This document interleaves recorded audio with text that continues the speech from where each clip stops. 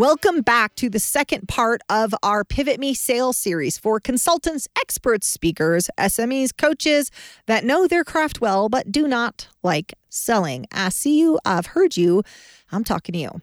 If you love your work but you do not love sales, or worse, your sales are sucking, let's fix that today. Welcome to Pivot Me, where we give business tips and mental hacks so you can move past your biggest obstacles and live the life you've earned. And now your host, business advisor and performance expert, April Garcia. For years, I made large companies larger and rich people richer. Now I coach driven entrepreneurs to hack success, create more time, and get better results through high performance habits, the Multiply Me method, and a little mental gymnastics. On Pivot Me, I talk to thought leaders and experts sharing our successes, our many screw-ups, and how we can all use both to move us to the next level. Join us and learn real, simple steps to pivot you and your business towards the life you've earned. As I mentioned in our last episode, for years I was in sales. I trained at some of the best organizations for sales and negotiations. I trained sales teams inside and outside sales for years, both national, international, everything from account managers to what's now called high-ticket sales, we didn't call it back then, government sales, prime contractor sales, which means slow sales cycles, long sales cycles, $1,000 deals to $200 million deals, financial negotiations, real estate deals, sales, all of it I have done and taught the gamut. And the truth is, it's not rocket science, but it is something that so many people shy away from. And man, once you are really good at it, it gives you a massive competitive advantage. Now, a lot of experts, a lot of consultants, a lot of SMEs, coaches, they don't want to sell. It doesn't feel right. Either it's a skill set they don't think they can master, or some people actually have ethical qualms. It feels manipulative. It feels, I don't know, sleazy. Well, I would say you're doing it wrong, or you're doing it to the wrong people. Trying to sell someone something that they don't need, well, that can feel sleazy. But offering something, selling something that people really need that's going to improve their life or business, that's good. You should have a good feeling about that. So here is the secret to sales, okay? There's a lot of secrets to sales. But here's like ground floor. The most important skill you have to manage first in sales is your mindset.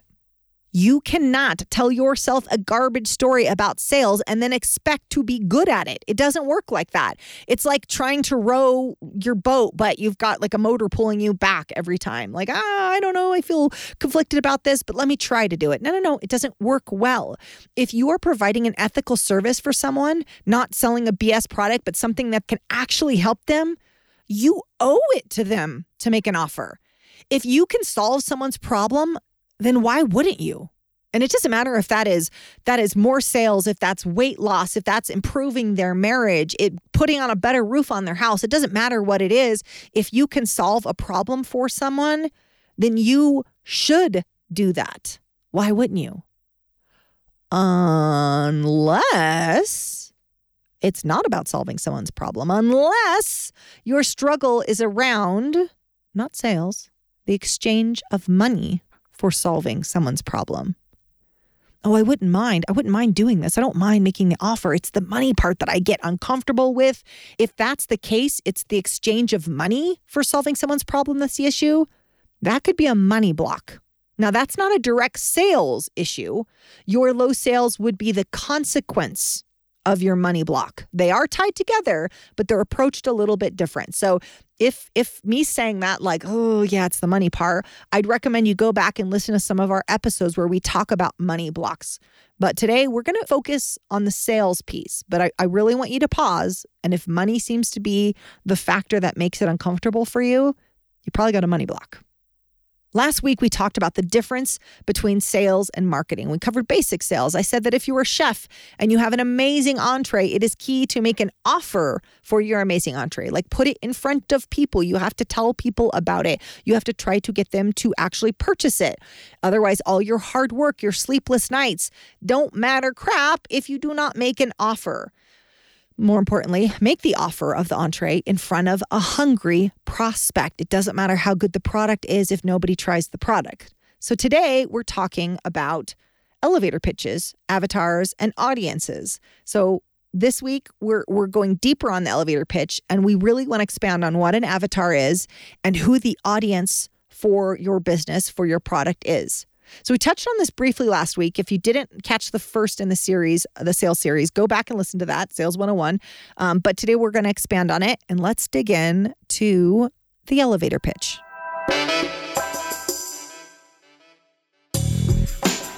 Hey, Pivoter, I see you taking notes. I see you applying things into your business and life. Great work. But what if you could do it on a Zoom call with me? Well, here is your invite.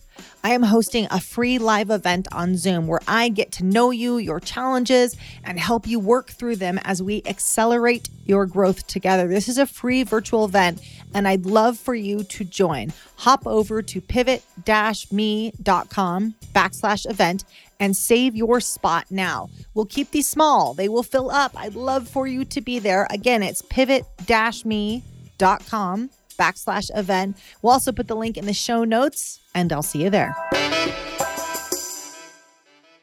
Now, I'm going to give you an actual structure framework for writing out an elevator pitch, because this always makes people more comfortable when I make it like an equation, like, oh, you just have to fill in the blanks. But know that it is nuanced. Write the formal one and then practice saying it. But if it doesn't feel right to you, if the structure I gave you feels clunky, like not actually words you would say to another human being, then you need to adjust it. You can't get all awkward and sweaty before you deliver your elevator pitch to a prospect. You're going to seem inexperienced or maybe just creepy. Either way, no bueno. So you're going to write it out, and then you're going to kind of massage it a little bit for what you would actually feel comfortable saying. Now, that doesn't mean downplay your skills, downplay what you do. When I say feel comfortable, I mean that the words sound like actual words you would say or words that your prospect will receive well. I don't mean totally downplay your expertise and services and discount yourself in the process because that's what's comfortable for my worthiness issue. No. That was not what I meant. I meant the actual words sound like you.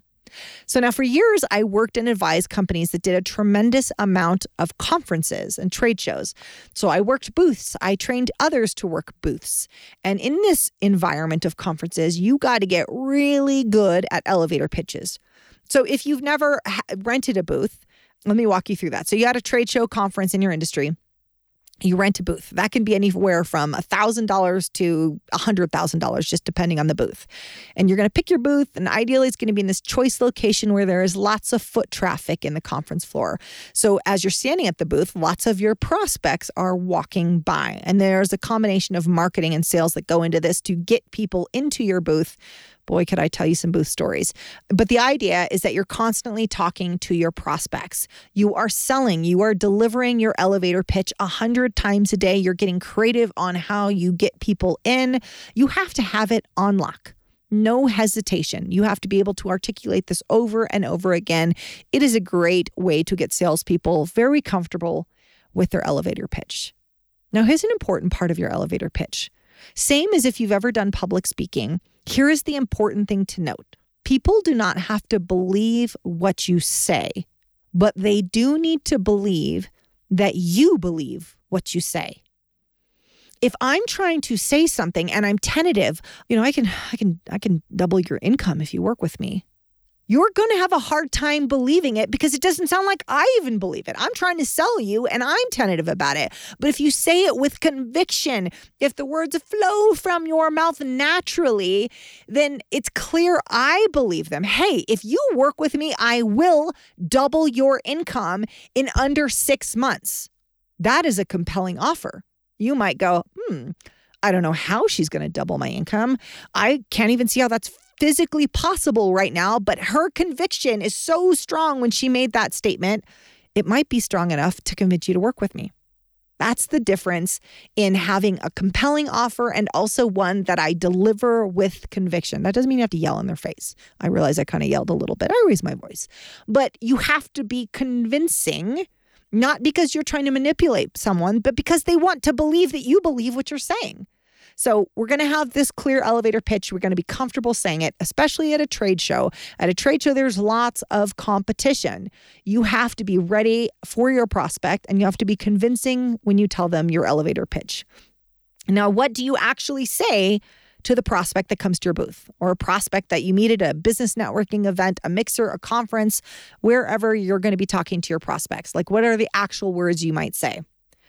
So let's actually walk through the framework. So again, the idea is that if you're in an elevator, so you just have a minute or two where you're in an elevator or at a networking event, you got to quickly convey what you say. So let me give you a framework that I use with my clients. So the first one is, I'll walk through it quick and then I'll expand on it. So the first one is who you are, right? So your elevator pitch, when you're talking to a prospect, should include who you are, what you do. Number 3, who you do it for. Number 4, why it matters. So if you don't have your elevator pitch dialed in, write these down and we're going to go over them. So let me say them again. So number 1, who you are. So for example, I'm a business advisor. We are a roofing company. We are a boutique law practice. It can be an I statement. It can be a we statement, but that's who you are. Number 2 is what you do. I consult on best business practices. We construct roofs for residential homes, commercial buildings. I build widgets. We organize homes. Next is who you do it for. This piece is important because you're letting them know if, hey, is this me? Do they do this for someone like me? We work with small to mid-sized businesses. We work with businesses in the family entertainment industry. I work with podcasters that are on a global stage, mid-sized businesses needing software solutions, contribution-focused entrepreneurs that want to get more done in less time. Like, the who you do it for is important, and it shouldn't be for everybody. It should be for a specific somebody. Now, here's the last part of the elevator pitch. You got to be able to answer the so what, right? The why it matters. You should always know the so what, whether we're talking about pitching to a prospect, whether you're setting your own personal goals or business goals, you need to know why the hell it actually matters. Like, don't just set something or say something without understanding why that matters. So that's the last piece, why it matters. So if I'm a roofing company that competes on price, I might say, so that homeowners don't overpay for their roofing services. If I'm a lawyer focused on contracts, it might be so that your contracts are airtight and you don't end up in a costly lawsuit. If I run a software company, I might say, so you get the right fit, right size software for your organization's particular needs. Be able to answer why it actually matters, so that they can get more money. Let me think about what drives humans, right? More money, more time, more sex. It doesn't really matter what it is, but there's got to be a clear payoff for working with you. Do not expect your prospect to connect those dots. You need to connect it for them. Hopefully, you've got a really good framework for your elevator pitch. Now, you can pause it right now and flesh it out. You can work on it afterwards, but practice it. Practice it in the mirror, in the shower, on your commute. And do not keep your practice elevator pitch to yourself. No. You need to say it in front of other humans. And when you do, it's not just for you to practice it. It's to make sure it makes sense. Like, say it to someone and say, what do you think that means? Who do you think I help? Why would someone work with me? If the person you just told your elevator pitch to can't answer those questions, you got some work to do. You might need to ask them, like, hey, how would you change this? Or what would I need to say for this to be more clear? Again, if you need to say your elevator pitch to someone and then explain it afterwards, it still needs some work. All right, that's elevator pitches. Hopefully we're feeling good about that. Now, let's switch gears a little bit. We're going to talk to your ideal client. Who is your avatar? Now, there are lots of names for these. I'm going to use avatar, not the cool blue aliens, but this means your ideal client. We should have a very clear profile that you build of your ideal client. Now, notice I said the word ideal. I didn't say, who can you help? These are two very different people. Who you can help is a very large population. Lots of people need your product. Lots of people would benefit from your product, but that may not be the best person you are positioned to help, nor the people you most enjoy working with. This delineation is important. Now, why is it so important for you to understand your avatar? A lot of reasons. First, so you can recognize them.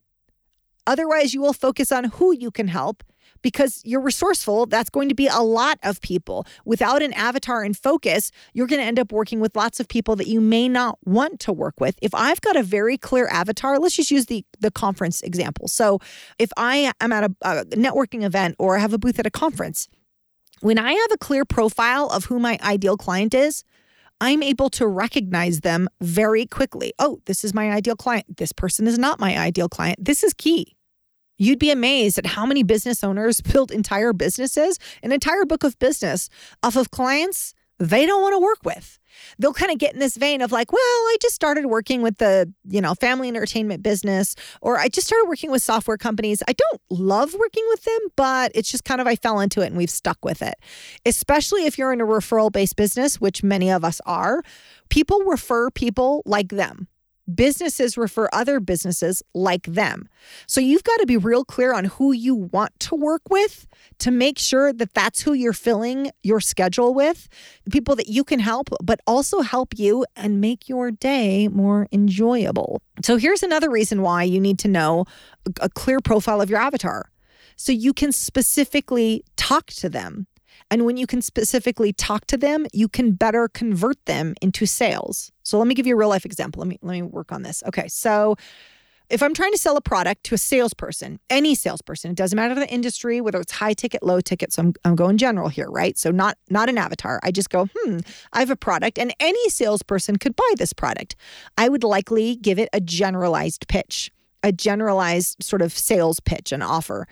I might say something like, if you work with me, I can increase your sales in 90 days. Cool, but not very impactful, not emotional. If that sales rep hears that and has a really long sales cycle, like they sell to the government, it's a 12-month sales cycle, they're going to go, well, nothing happens in 90 days anyhow. It doesn't move the needle. Pass, I don't get the sale. Now, let's just say I've done my avatar work and I know my avatar really well. I'm still selling to another salesperson, but I've gone deeper. Let's say I sell into the pharmaceutical sales industry. So pharmaceutical sales rep, let's just say that's my avatar. I'm going to know their challenges, their pain points. I know how to speak to them, their desires, and yes, their fears. So here would be a better pitch to them. So dear pharmaceutical sales rep, I'm standing there, I'm talking to them at a show, at a conference. Look, I know with the layoffs in your industry, it can be a little scary. I know that though you were already performing well, you want to perform within the top 5% because top performers rarely get laid off. I know you want to protect against that and also make bigger commission checks while you're at it. Let's get you to the top 5% and put that concern at rest. When you work with me, I'm going to get you to the top 5%, and I'm going to do it within 6 months. Probably I'd say 3 months because they have a pretty short, based on scripts. Yeah, we could probably do it in a short amount of time. So what am I doing? I know the industry well. I know how long their sales cycle is. I know that layoffs are a massive issue in their industry. I know what their pain points are. I know that, hey, most pharmaceutical sales reps are good salespeople. So they're already doing pretty well, but now they want to get in the top 5%. Why? Because they're concerned about layoffs, because that's common in the industry. That's the power of knowing your avatar. See how those two pitches are different? See how those two, one is far more compelling, far more powerful than the other. That's because I've gotten inside the head of my avatar. I know the conversation that's going on, like, well, I'm performing well, but is it well enough to make sure I don't get laid off? When you can understand those conversations in your avatar's head, when you know their pain points, their true fears and concerns and desires, this is gold. The prospect I mentioned above, he's worried about layoffs. Of course he is. And here's the thing. If my product can help him avoid the layoff, I've got to compel him. I've got to speak his language because I can solve his problem. So let me ask you, how does your avatar speak? What words do they use? What concerns do they have? We're going to go over pain points more in a future series, but I want to make sure that you are talking in the way that they would describe their pain points. Now, in that example, I went from a generalized sales rep down to a pharmaceutical sales rep. I niched down is what it's called. Now, for some people who are new at this, they can get uncomfortable. But if I niche down too much, I'm going to exclude other prospects. I don't want to cut out potentially paying clients. There's a phrase I do like that says the riches are in the niches, unless you've got like a commodity-based business and then you're just at a race to the bottom. But if you're a Pivot Me listener, most likely you don't. Now, if you do, that's okay if it's working for you. But this is for the consultants, the SMEs out there that are working on their sales piece, and they are able to set their pricing. They're able to pick the clients that they want to work with. Now, if you're here and you're thinking, gosh, I feel like I'm gonna be too specific on this. Like if I build a profile, if I'm really clear on an avatar, I'm gonna cut some people out. There's some people that I've worked with in the past that don't fit into this. Okay, were they people that you would work with again? Because here's the rule with sales and marketing language. All right, so when we're talking about getting specific in our language and specific to their pain points and desires, here's the rule. If you speak to everyone, then you speak effectively to no one. You should know about your avatar. You should know about their demographics, things like age, where they live, if they're married, single, kids, dogs, job, income, things like that. But you should also know about their psychographics, how they think, what do they want, what do they fear. I wish we could go into this more in detail. We go over this in a training, but this piece is important. The more you can know about your avatar, the better you can talk to them. Now, again, the avatar is sort of your primary audience. Some people, again, kind of use a little bit different language, but this is the primary person you want to work with. Now, you'll probably have a secondary person. This may not be like your cream of the crop, most amazing client, but hey, I've picked up a lot of business and I don't mind this business. It's okay, but it may not be your primary. So I'd like you to organize who you do business in, sort of your avatar, your primary audience. And then you're going to have a secondary audience, and you can kind of work through that. You might go, okay, these are people I've been on business with. I don't mind it. I could still do business with them, but they're not the number one person I'm chasing. Now, there is a tertiary audience, and these might be people that you've been referred a lot, but not necessarily ones you want to keep working with all that much. Now, for some of you out there, especially consultants and people that are content creators, I'm going to say your tertiary audience are people that need your services but can't afford your services. So during our last live event, the Pivot Me Mastermind Academy, if you haven't attended, definitely join us. We probably had some ad in here about it, but go to pivot-me.com/event. If you have not come, you should absolutely come. I will work through your specific issue and your business. But our last event we're going to say Free Mary came. Free Mary was creating a massive amount of information. She was doing such a service for her tertiary audience. If you've got podcasts, I'm doing a podcast right now. I don't get paid to do this podcast. In fact, I pay every month lots of money to do this podcast. This might speak to my tertiary audience. You might be listening now and go, I can't afford a 2-day event. I can't afford to see your keynote speech, but I really need this information. That's why I do this podcast. That serves a tertiary audience. If you do a YouTube channel and you're paying to do a YouTube channel, you can listen to YouTube content for free. That can serve your tertiary audience. There is nothing wrong with that. However, your business cannot be all about serving your tertiary audience. If everything you do is free, I want to just serve, you won't be able to pay your bills for long. That's and many of us are guilty of that. We go, but they need our services. I have a counselor that works a lot in marriages, and she's like, so many marriages are in trouble. They need our services. Yes. But that is your tertiary audience. I want to make sure that you're also serving your primary audience, your avatar, that can actually afford your services. Otherwise, we're running a nonprofit business and we cannot do that for long. More on pricing in a future episode.